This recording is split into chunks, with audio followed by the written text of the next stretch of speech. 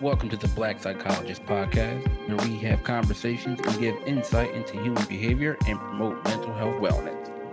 I'm Dr. Kyle Osborne, and with my co-host, Dr. Jason Coleman, who will discuss health topics, everyday life issues, and try to give you a better understanding of yourself, other people, and the world around you. So just sit back, relax, and hopefully you'll leave with some information that'll have you living your best, healthy life. Thanks for listening and enjoy the podcast. And welcome back to the Black Psychologist Podcast. Appreciate everybody listening and appreciate everybody tuning in. I am one half of your humble and gracious host and clinician here for your listening and viewing pleasures, Dr. Kyle Osborne. He is I and I am him.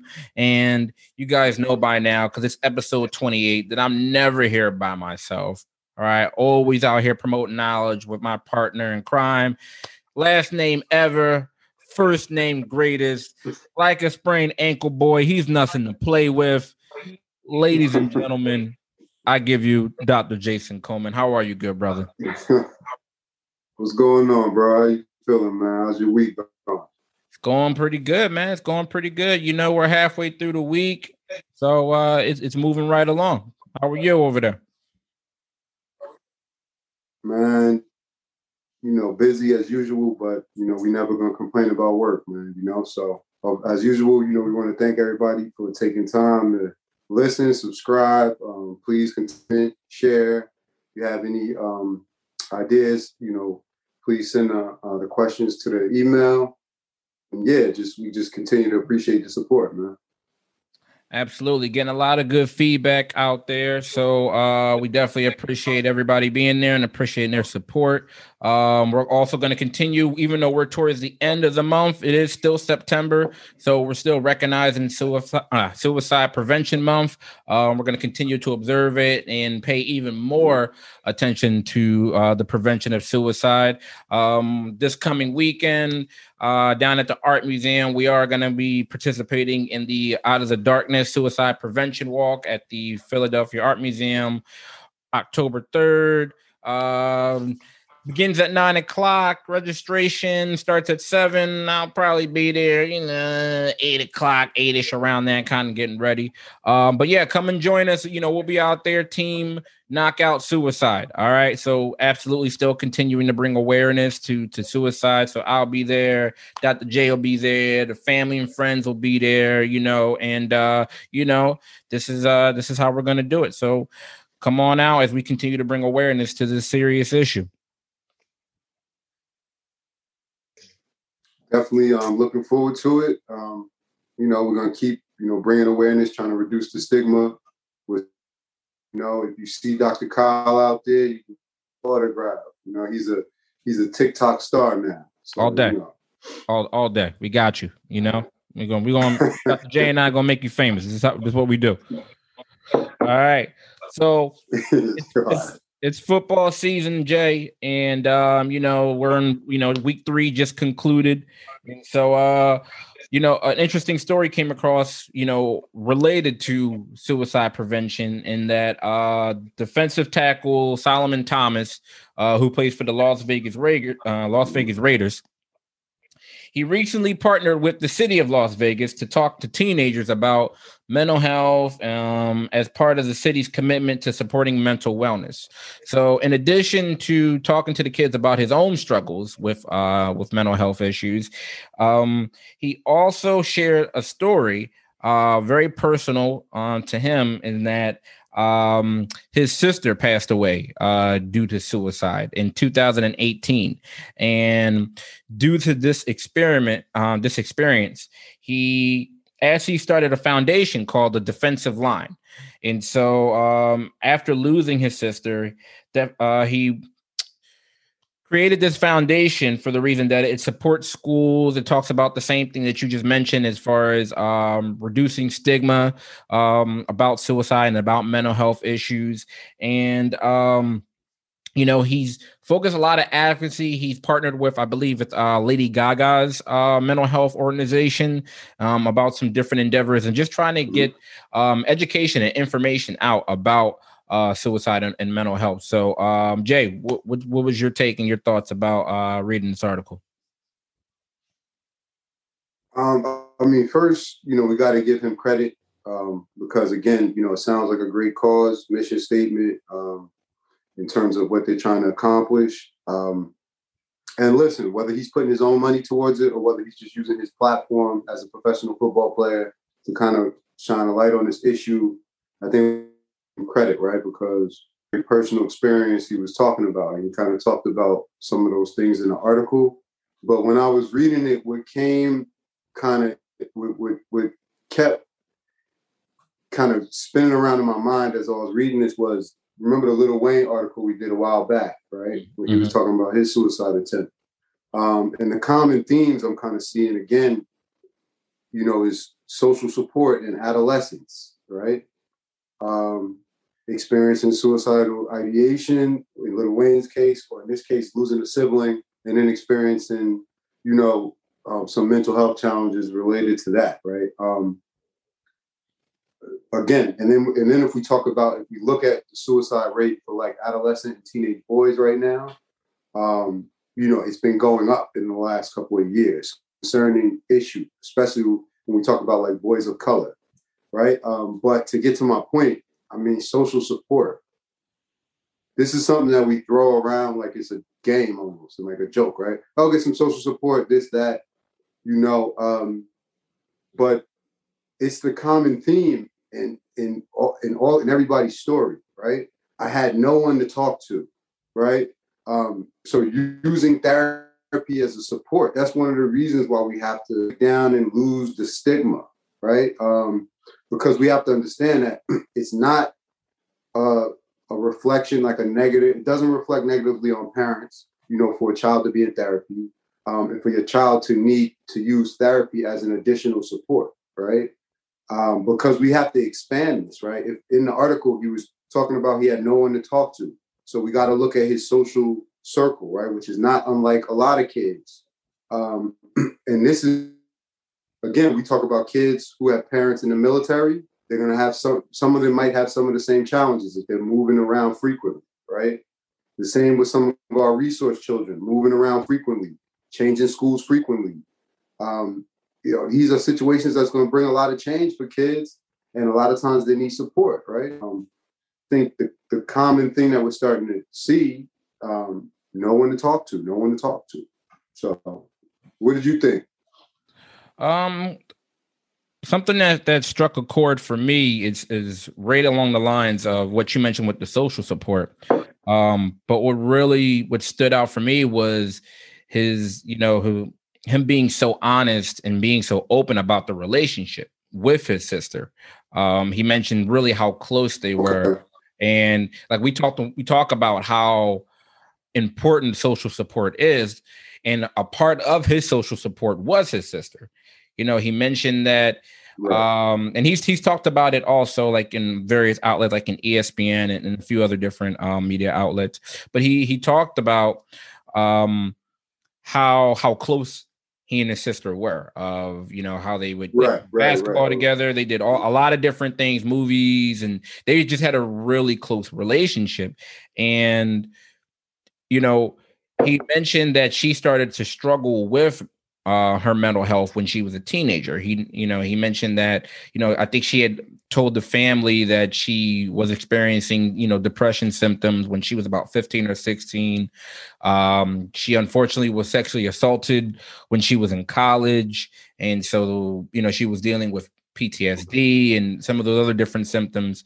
And, he mentioned that he saw her struggling and, tried to be supportive. And, he didn't realize how much she was struggling. He didn't understand because, a lot of times, like we've talked about in previous episodes, a lot of people just kind of continue to go through the motions, right? They continue to go day in and day out, and you never know how much and what someone is going through. Maybe sometimes don't know, the extent of it. And so, what really stood out was his strength, the way that he was able to channel, his loss into advocacy.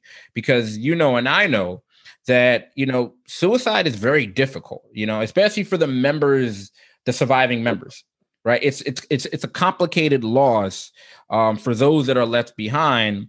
And in addition to the trauma of what's usually a sudden and unexpected death of a family member or a close friend, that person is also experiencing just a variety of emotions, right? They're experiencing anger, they're experiencing guilt a lot of times because they feel like, what could I have done better? What more could I have done?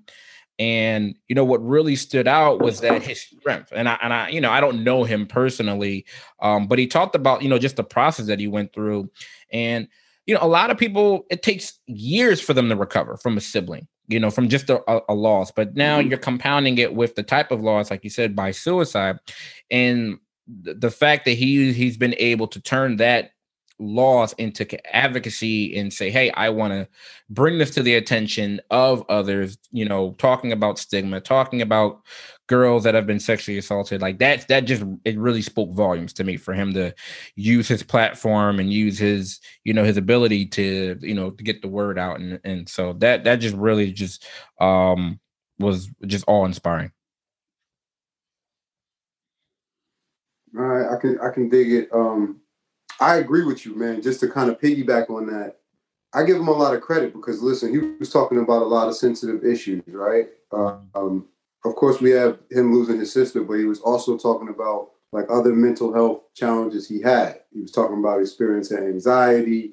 And then I think most importantly, like he was, number one, he was talking about his issue struggling with weight loss. You know, as a professional athlete, I think that's a lot of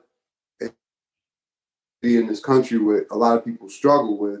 I think that's something that a lot of people can relate to. But what resonated with me the most was when he started talking about the mental health challenges he had, like that were associated with him being a black man, and going to school in a predominantly white school, in a predominantly white area, right? And he specifically was talking about, I felt like I wasn't valued enough, right? And for me, as the person who has gone to school in those type of environments, right? I think that this is an issue that doesn't get enough attention, especially when we talk about like the Black experience for suburban kids, right?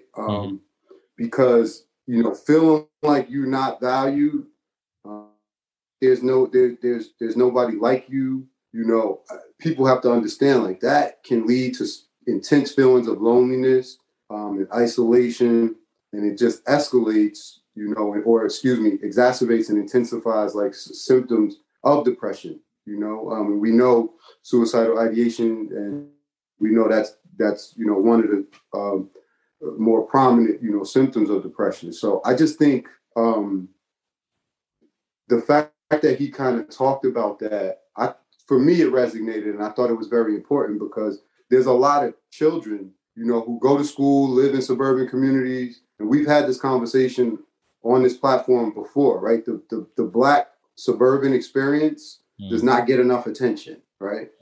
A lot of times we like to put Black people in a box, like we only live and work in one area, right? And there's a Black rural experience, there's a Black suburban experience, and these children are going through in that type of environment. I understand it firsthand. So I think the fact that he kind of was talking about that and how it impacted him, that's kind of the other thing that stood out for me.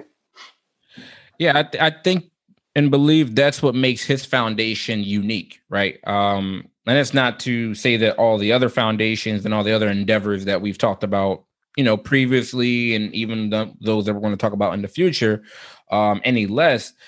However, for that reason that you just mentioned, I feel like that's what makes his, this endeavor special, for the reason that, his foundation is reaching so many different areas, right? It's reaching the area where he wants his foundation to be, to talk about that population, because like you mentioned, that population doesn't get discussed, or there's not enough attention that's put on there. And then he talks about, just mental wellness in people of color. Right. He also talks about, like, again, normalizing it right across the spectrum, is that he's normalizing all of these experiences. So he said, hey, you know what? It's okay to feel out of place, to feel that stress if you're, one of the only African Americans in a predominantly white neighborhood, predominantly white school. It's okay if you're experiencing anxiety related to weight issues. It's okay if you're experiencing, all these other different things related to, whether it be sexual assault of, young girls of color. He's hitting, so many different populations, so many different areas, due to his experiences and also due to his sister's experience. So that's what I really appreciated, that he's hitting the marker. He's extending himself to a lot of different vulnerable, populations, especially in youth. And so for them to be able to see that and for him to be able to partner with Las Vegas, I think it's powerful. I think he's going to be able, he's doing a lot of good with this, with this platform, but I just feel like it just speaks volumes in the fact that he's going there, right? He's going there and he's speaking himself. It's not like, he's doing, some type of, infomercials and video, or he's online. Like, he's actually going there and he's going down to City Hall. He's going down and he's sitting there and he's taking the time out, during the season, no less, right? He's taking the time out to do it himself. Right. So, like, I feel like the fact that he's just, extending himself to so many different vulnerable populations is gold, man. It makes it, that much more important. And he just normalizes that it's okay to not be okay in so many different areas. So this is great, man. I love this. Yeah. So definitely, shout out to him. Yeah. So hopefully he continues to do this work. It continues to grow. And like I said, he's partnered with Lady Gaga's her mental health endeavors and her foundation. And so hopefully I think he's also a board member of the Hope Means Nevada community, which helps to eliminate teen suicide and other mental illness. So he's getting himself involved, man. Like he's really in it. So like you said, shout out to him, and hopefully his foundation continues to grow and continues to, again, not only this month, but just as we go through, in the coming days and months, that we continue to provide awareness to these mental health issues and suicide awareness. All right. 100, definitely. So, staying with current events, Jason, R.Kelly was recently convicted of federal racketeering and sex trafficking charges for his decades-long scheme of trying to recruit women and underage girls for sex. All right. So this came down about 2 days ago, and this has been an ongoing thing. I mean, I feel like, this whole saga with Kelly has been going on for the past, it's got to be like 20 years or so, and it feels like, now, with this conviction, I'm just going to come out and say it. For me, I believe getting this conviction along with, cause I know he's still due to host another number of charges, but his conviction for me it's a win. It's a win for every Black woman and girl who has had to, hide her pain or have her trauma minimized, or even worse, who's been blamed for putting herself in the wrong situation, right? Because for me, I believe there's a difference between thinking that, okay, someone's guilty or not guilty, right? So it's one thing to say, well, I don't believe that this individual did it. What I saw a big difference was a lot of victim blaming, right?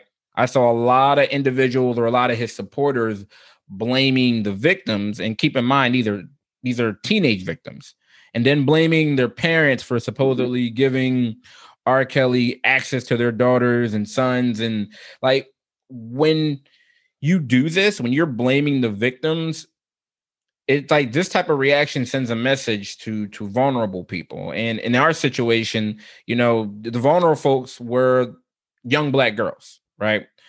And you're sending that message to them when you're blaming them, is that, they don't count. They don't matter, right? You're blaming them, and it just feels like you're telling that they have an ulterior motive and that they played a role in their abuse. So, for me, this conviction, is a win for anyone that's had to, be, they had their trauma minimized, or that's had to, hide her pain. What's your take on how this has evolved in the conviction? Well, I mean, it's one of these things where it's like, I think he's been in jail since 2019, right? Yeah. But I guess it's I mean, obviously it's outrageous, but like this has been an open season for years. You know what I mean? Like they've been writing about it in the paper for years about R. Kelly hanging out at high schools and McDonald's in Chicago, right? The tape came out in the 1990s. It was circulating like any bootleg tape. I'm not saying that to make light of it. I'm saying that the public kind of came and then it just dissipated, right? And then R. Kelly he was still he kind of had a resurgence in his career, right? He was still making music, all those things. So to me, it's kind of like, obviously the whole thing is absurd, you know what I mean? But it almost seems like this is happening in 2021. It's almost like, and I forgot about it. You understand what I'm saying? Because I think that is a reflection of how much people have swept this under the rug, right? The talent he has. The second thing I'll say is I'm with you in terms of the message that it sends to younger women. But what I'm more concerned about is, okay, R. Kelly goes to trial. I think it's 2008. His lawyer families as money hungry. Paint the girls as promiscuous, irresponsible, all these other things. I'm concerned about the influence it has on like disclosures. And this is what causes victims, to make statements and then take them back, right? This is what causes them to recant statements, right? Because, you have somebody who's in a powerful position. You finally either work up the courage to what happened to you, and then you have a high-powered lawyer tearing you apart, right? When it comes to your mental health record, disciplinary record at school, everything. So that's kind of where, my concern lies. Not saying I'm not concerned with the message it sends, but it's one of the major factors in influences, lack of disclosures from people, right? Quote unquote, lay people or children or whoever, because this powerful person is going to put all of their means, most of the time financially and sometimes just in terms of like networking and power and all of that, to destroy me, right? And that's what makes people say it's not worth it, So of course it's absurd. I mean, listen, R. Kelly married Aaliyah in 1994 when he was already 12 years older than her. He was 27. She was 15. We all knew about it, right? And R. Kelly made music for decades after that. So it's like, I'm glad we got the conviction, or the conviction, happened. But it just seems like something that should have happened a long time ago. Oh, a long time ago.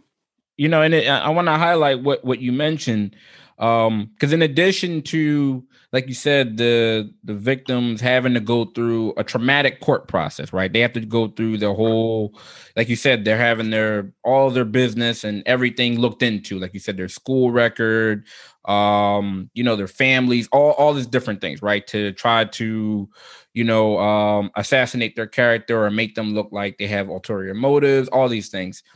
But in addition to the defense team, you also have the community, right? You have the community that's also, and then right. As like you said, this came out in the 90s. So as the years have gone, social media or the internet has only grown increasingly larger.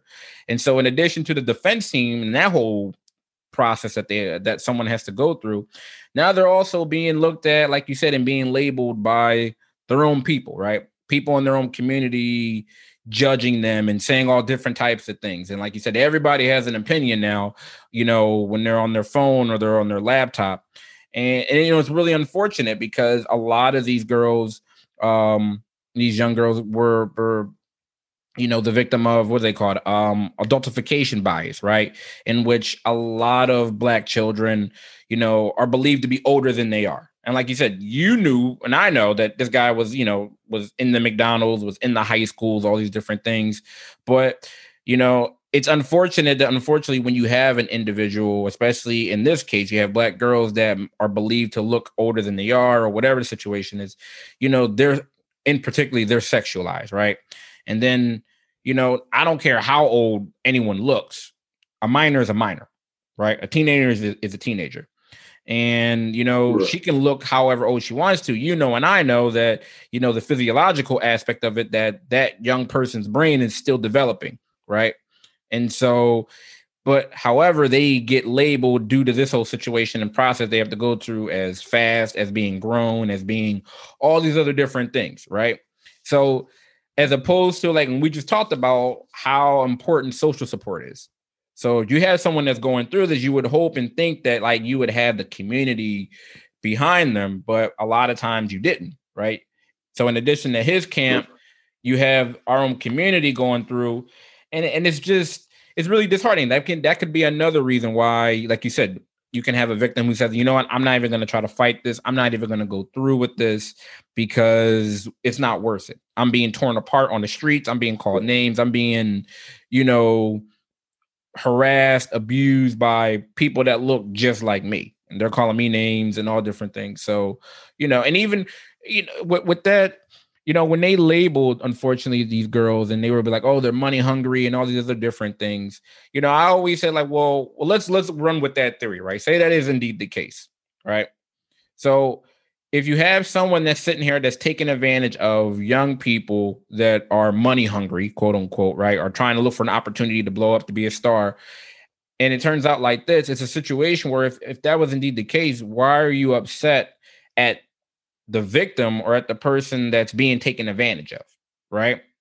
You should be upset. I would think you would direct your attention or the issues with the person that's capitalizing on, right? On the predator, on the person that's allowing that's going along with it. So as opposed to like dehumanizing them, you would provide empathy. But it's just, that whole theory that way, like you said, was always just, baffling to me. I think, and again, this is another conversation. So I'm not trying to like, we talked about the conviction, so this is kind of like another conversation because it's related, but I don't want to act like it's part of the last one, right? So I think what people kind of suffer from is the same thing we kind of talked about with Bill Cosby, right? I think a lot of people experience cognitive dissonance because they're connected to the art. You know what I mean? So again, I don't know. Like honestly, like I don't know the answer. Like I'm kind of conflicted as to how do you deal with these people after they've been convicted of this type of offense, right? How should people feel? Should people still play his music? Should people still watch Bill Cosby shows? Does it take away from the value of the art? What is the effect of the behavior on that, right? And the reason why I say that is because it can get complicated, right? It can be a slippery slope, right? Because you don't necessarily know what your accountant, your banker, your mechanic, but if you are aware of certain things, can you separate what somebody has done, from something like a piece of art or a song, or, I'm a little bit conflicted, right? The only reason why I say that is because I've literally been somewhere and had like an R.Kelly song come on, and then it's like instinctually I start moving to it, and then I feel guilty. You understand what I'm saying? Right. So I'm just wondering if you've had experiences like that, and how do you feel about it? Oh, totally. I've this is how I've tried to make sense of it for me, or compartmentalize, or whatever. So I understand a lot of it for people has been like the like what do they call it, the halo bias, right? Where it kind of makes it hard for you to believe anything or about anything negative about someone who kind of has had like a positive association, like hence Bill Cosby, hence, even R. Kelly with his music. And so like when it's a well-known face in the community, right, it's like in his case, who makes great music, I can see how people will be like, well, I would, never he would never do these horrendous things, despite whatever the evidence is. And, like for me, I always sit here and say, because then it was a theory of the criminal system is just trying to railroad another black man, right? Another person's trying to go through that system. And I never want to see any black individual, go through, the judicial system. However, if we're seeing the evidence, that's kind of like you said, the tapes have been out for years, right? And then you add the stories and all this other different. I mean, what evidence? Like, yeah, it's just like, and so for me, I look at it like you have, a prominent man, whether it be Bill Cosby, or if we're talking about R.Kelly, who did great things at one point in time, who did a horrendous act and is now being punished appropriately. Right. So it's like I separate them where it's a sense where I'm understanding and acknowledge, what they did. He made great music. Right. He was I'm sure he did great things for the city of Chicago. I'm sure he employed a lot of people, so on and so forth. So I'm sure he did good things. However, as prominent as he is, he did a horrendous act, right? He did a terrible act. He did an illegal act. Now he's receiving the appropriate punishment. Now, is it overdue? Yeah, it sounds like it's been long overdue. However, when you do something wrong, such as this, you are to be punished. There are consequences. So that's always kind of been my thing. Like, I try not to feel too bad. Like if the song comes on and, like you said, sometimes the natural or innate reactions are that, you start bobbing your head or anything. And it's understanding like, all right, like the same thing. If the Cosby Show comes on, it doesn't mean I'm going to turn it off. But I also understand that, like, what? He did great for television, right? We wouldn't have a lot of TV shows that would be on if it weren't for, for Cosby. But I also understand, he did a horrendous thing and now he's being punished. So that's what's been kind of helpful for me and just kind of compartmentalizing it. Now, as far as like going forward, like, I personally don't go out and look for R. Kelly's music. Like I'm not going out, I'm not going to stream or anything else, right? So I'm not doing it. But if I'm somewhere and the song comes on or the radio comes on, because there are still some stations that play his music, if it's on, it's on. Right? I'm not gonna call it, I'm not gonna call the radio. I'm not calling the radio station to be like, how could you? It's like, it is what it is. However, I'm also recognizing like, he did a horrendous thing and he's being punished for it. So that's man. I just wanted to know, what the it's what something, your thoughts man. was, because it's like, again, it's a conversation that comes up, but it's a good convo though. Yeah, totally. So we'll see. As again, like you said, even though he was convicted for these charges, he still has, I believe, some other charges, I think in Chicago, that he has to go up against or has to sit for trial. So we'll continue to monitor this closely. So we'll see, All right. So speaking of jail, all right. So recently in New York, the governor signed legislation that will end long-term solitary confinement in prisons and jails after a years-long battle for reform, for reform in that state. All right. So the Halt Solitary Confinement Act most notably puts a 15-day consecutive limit on how long someone can be kept in solitary confinement. All right, or nearly all-day isolation. So what this legislation does, it also reduces the number of infractions that can lead to a person being placed in solitary confinement. And it bars the use of any solitary confinement for multiple vulnerable populations. So these populations include pregnant women, people with disabilities, individuals with serious mental illness, and people under the age of 22 or over 54. All right. So advocates of this law, just to kind of give some additional information, have also been critical of the solitary confinement legislation prior to this new legislation coming into play for the reason of its racial inequalities. So an article, New York Times posted or reported that Black and Latino people make up nearly 70% of New York's prison population, but represent more than 80% of those in solitary confinement. Also, the American Psychological Association reported that people with impaired mental health are still disproportionately represented in solitary confinement. All right. So, Jay, what is your take on this new legislation? I mean, listen, I don't think it goes far enough, to be honest with you, right?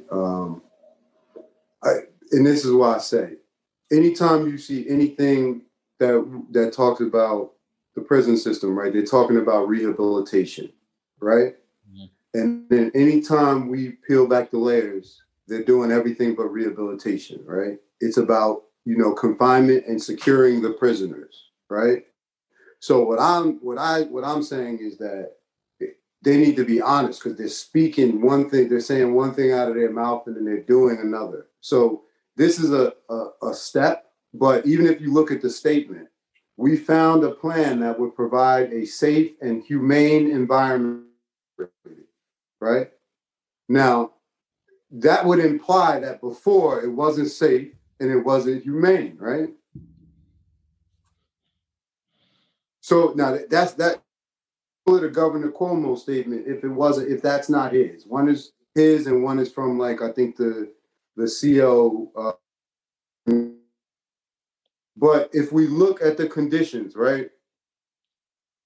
No natural light, no windows, some 23 hours in, eat, sleep, use the bathroom in there, solid door.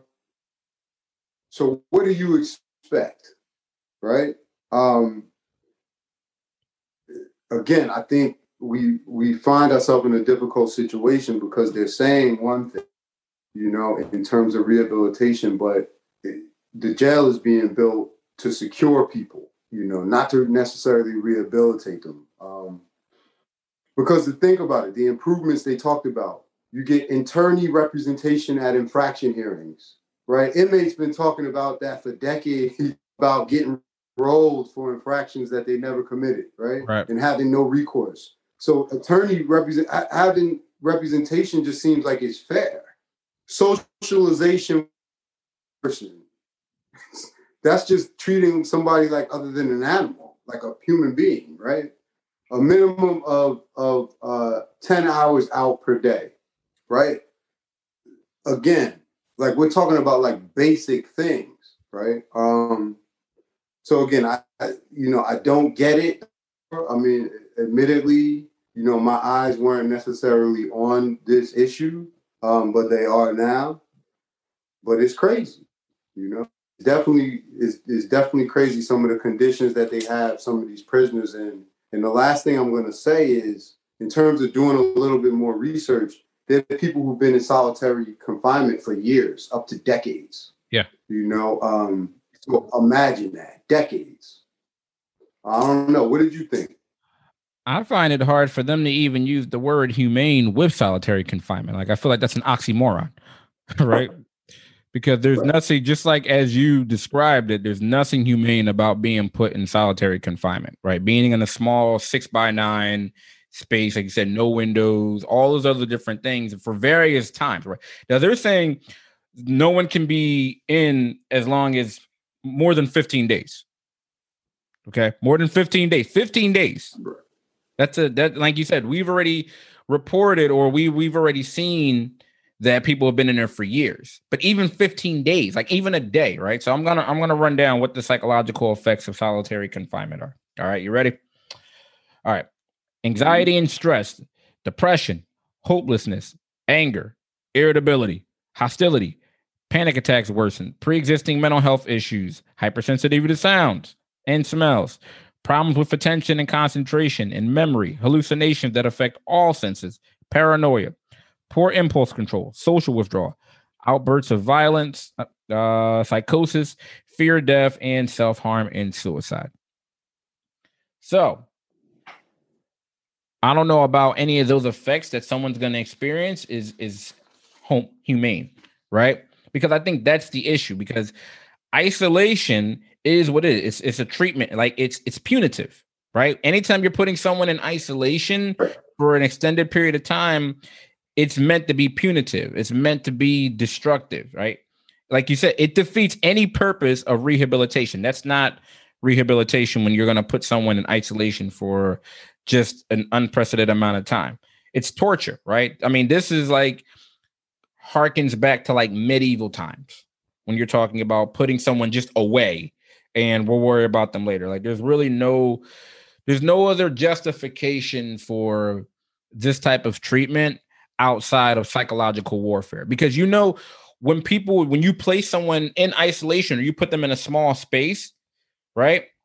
You're trying to break them psychologically, right? You're trying to break them. They used to do it back in slavery, right? They used to do it. They used to put them in the hot box. They used to put the, runaways, or they will put people they felt like were defiant. They put them naked in a box. And it's like, we're going to break their spirit, right?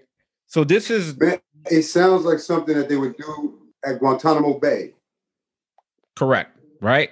Exactly. We've seen it. So that's when I hear humane and I hear solitary confinement, they don't match with each other, right? And unfortunately, you had the CEOs. They also released a statement of their viewpoint, and because not everybody's happy with this.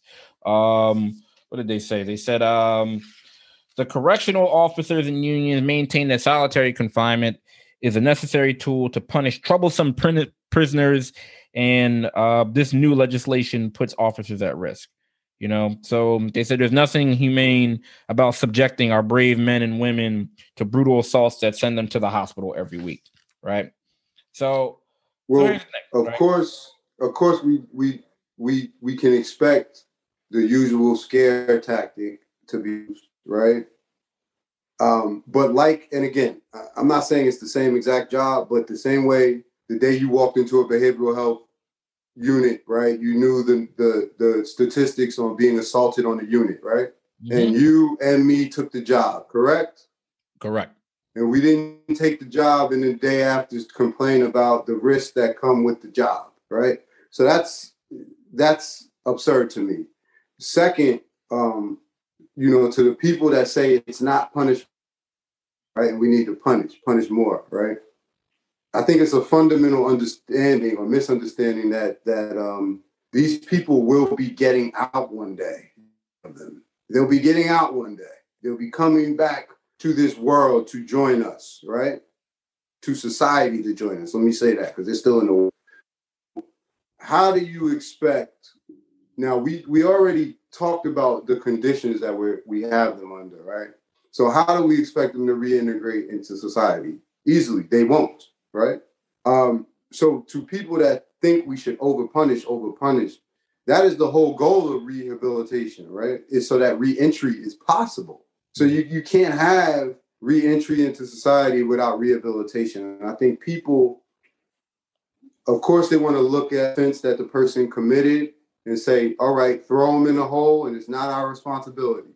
However, they expect for the person when they finish to re-enter back into society, not reoffend, and be a productive member of society without any mental health support, without education, without all of these things that we know benefit individuals when they're incarcerated. So it's just crazy. Psychologist, his name is Craig Haney, and he does some good work in terms of solitary confinement. Looking at like Pelican Bay, which is a big prison in Cali. And he was talking about the prisoners in solitary confinement reported 2 times as many trauma and stress symptoms compared to prisoners in general population, right? They had the highest rates of suicide and the highest rates of depression and feelings of hopelessness, right? The evidence is there. Right. The evidence is there. So again, it's one of these things that's why prisoners are a vulnerable population, because there's not a lot of professionals that are willing to up and advocate for them. But it's an issue that deserves more attention. Absolutely. And the last thing I'll mention is that what also I've looked through is that through the research is that it's ineffective. Okay, so and I get, I understand that, yeah, you're gonna, in some of these prisons, you're gonna have individuals that are a continuous threat, right? They're in there, they're hurting people, staff, they're hurting other prisoners, they're tearing the place up. And I also understand that you, on some situations, you have, solitary confinement as a means of, protective custody for maybe people that aren't suitable or that can't be in the general population. I get all those things.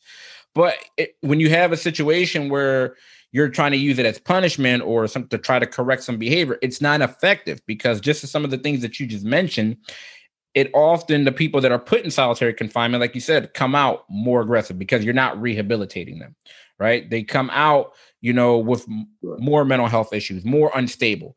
So whatever behavior or whatever the outcome that you're trying to accomplish, it often, especially through what the research is that there are more behavioral changes, right? The person becomes more violent, becomes more unpredictable, through the just being placed and just thrown away. And then also, it's not even cost effective. Solitary confinement, those units, it cost more than other types of prison, other different areas in the prison, like for housing and like construction and just operation. So it costs even more for you to even utilize these services. So it just seems to me like it's like old, antiquated. Like you said, it's more a situation where, unfortunately, society has gotten in a habit of dehumanizing people that are in prison or in jail anyway. Like you said, they did the deed, they did the crime, throw them away, forget about them. They're less than human.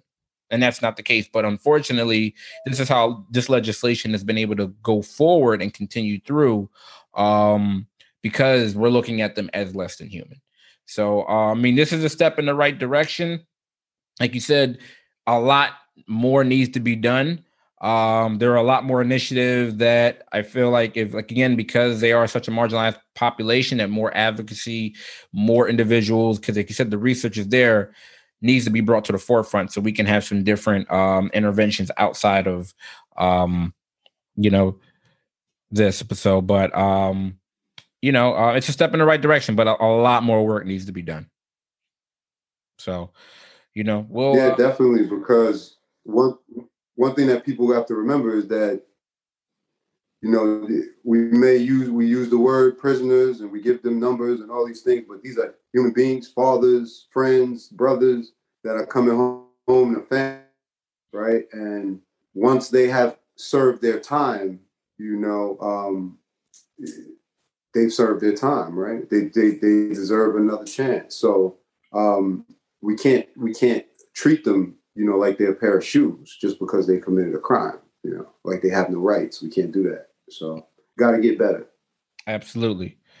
All right, Jay, I'm finishing up on a good, positive, informative note. All right. You ever have some nights where you have some difficulty getting sleep or falling asleep? Yeah, man. Yeah, man. That was me last night, man. Me too, bro. And you know what? It's as much as we would like to get to sleep, it's not for a lack of trying, right? But unfortunately, we live very, stressful and challenging, busy lives, whether it's stress from work, whether it's stress from family, stress from other finances, all these other different things, right? It's like when we finally do get a chance to, lay down, it's hard for that, for us to shut our brains off, right? Our minds are just wearing too fast for us to be able to drift off. So, a lot of us, even though we want to get to bed earlier, we want to, it's just that our bodies and our minds just fight back and, against any of our good intentions. However, you have come across something that will, may just do the job of getting us some better sleep. All right. First, ladies and gentlemen, Dr. J brought to our attention the box breathing that the Marines use. So, our anxiety is reduced, right? Our breathing is more regulated. It's healthier. Now, Dr. J is going to be sharing with us a new and effective method of helping us get some better sleep. Lead us off, Jay. What you got? So again, today we're just going to go over the 4-7-8 method. Again, it's just another diaphragmatic breathing technique, similar to square breathing or box breathing. Definitely can be used, to calm yourself, center yourself. If you're experiencing anxiety. I read this article. I had never really seen it used to put people to sleep, but I do understand how it can be used that way. Very simply, how the technique is done. You just breathe in your nose for 4 seconds. You hold for 7 seconds, and you breathe out for 8 seconds while gotta make the sound, right? And then you repeat it 4 times, right? And if you do that, what you're doing is you're engaging your relaxation response. Allows you to have a feeling of relief. In terms of in terms of the physiology, you engaging your relaxation response is the opposite of the stress response. Lower blood pressure, lowers your heart rate, digestion rate goes down, right? And it gives you an overall feeling of calm and relief. So, it's important that we kind of know that we do have control, over our body in terms of engaging the relaxation response to help us to relax out, right? Especially when we need to sleep. And why is that important? Because we know that when we have deficits in sleep, it can cause issues, problems with our overall health, psychological, mental health. We know that not having sleep is more prominent symptoms of depression. When we're anxious, our sleep can be impacted. So, it's definitely important. Yeah, I'm totally on board with this, man. Not just that, of course it's going to help us get to sleep, which I'm all the way for. But like you were saying, that we can do it at any different time. So, I like the fact that there's such a variation in different forms of diaphragmatic breathing. Like you said, whether it be the box breathing or the 4-7-8 method you just explained. But particularly as far as it helping with sleep, man, like I never knew how important sleep was until probably like our 3rd year in our doctoral program, man. And I had the opportunity. I went to the I did a practicum out there at the Lebanon VA, and I learned about like CBTI or CBT for insomnia, and just doing the research. My supervisors had me do and reading about like insomnia, reading about like benefits of sleep and sleep deprivation. Man, like listen, like it really like hit home. And like you said, like not having sleep, you're totally off, right? Like you are totally off. You go 2 or 3 days without like sufficient like quality sleep, like you're not able to function. You're just kind of like a zombie, kind of going through the motions. Right. And it's strange because even it's in this article, and just kind of do previous research, like it's similar, sleep deprivation to an extent has the same effect as being drunk, right? It can also, like you mentioned, has the psychological effect of, experiencing paranoia, hallucinations, right? All these other different things if you're not getting sufficient sleep. And, it can be really difficult to kind of turn that faucet off when you're trying to get some sleep, like after a stressful day. So, this method is right up my alley, and hopefully, it'll be helpful for other people who, have difficulty kind of, cooling down and getting some sleep. And just kind of reducing your stress, just overall, if you're able to reduce your stress, and kind of cool and calm your body, then, you'll be able to gain some more sleep, at least be at a more comfortable state. So, I'm with it, man. I'm happy you brought this to the forefront. I'm going to be on this tonight. Yeah, I mean, I urge everybody to just try it tonight, before you kind of take it down, or, try it when you're at work at your desk, 1 or 2 times. You don't want to put yourself to sleep at your desk. But, seriously, it can bring you, a feeling of calm, help you to kind of ground yourself in the moment, refocus. And these are all things that we can kind of put in our, lack of a better term. And, we have more than a few opportunities to use all of these techniques during these times, right? There's a lot of worry. I think that's a good, note to end on tonight. And, I would just urge everybody to just try it out. 478 method. Absolutely. It's takes practice. So the more you practice, the better at it you'll become, the more easier it'll become, more effective it'll be. And it's free, right? You can't beat that. Anything that's going to be helpful for you at the price of free. However, for the new low price of $29.99, if you call now and email us, Dr. J will actually call you and go over and lead you through the 478 method. All right. So if that's something that you're interested in, we got that going now. So call now. Okay. Call now, email us, and Dr. How much did you say that was? You said $129.99? $129.99. But if you call right now, what's in the next 30 seconds, right? We'll reduce that to $20. Right. I gotta at least be able to get a pair of sneakers out of it. Yeah. Well, listen, I know the phone lines are getting ready to blow up, bro. So I mean, that's not gonna be a problem. You see what I mean? Like, we're moving up in subscribers, man. All these folks call in, you're gonna be doing all right. Listen.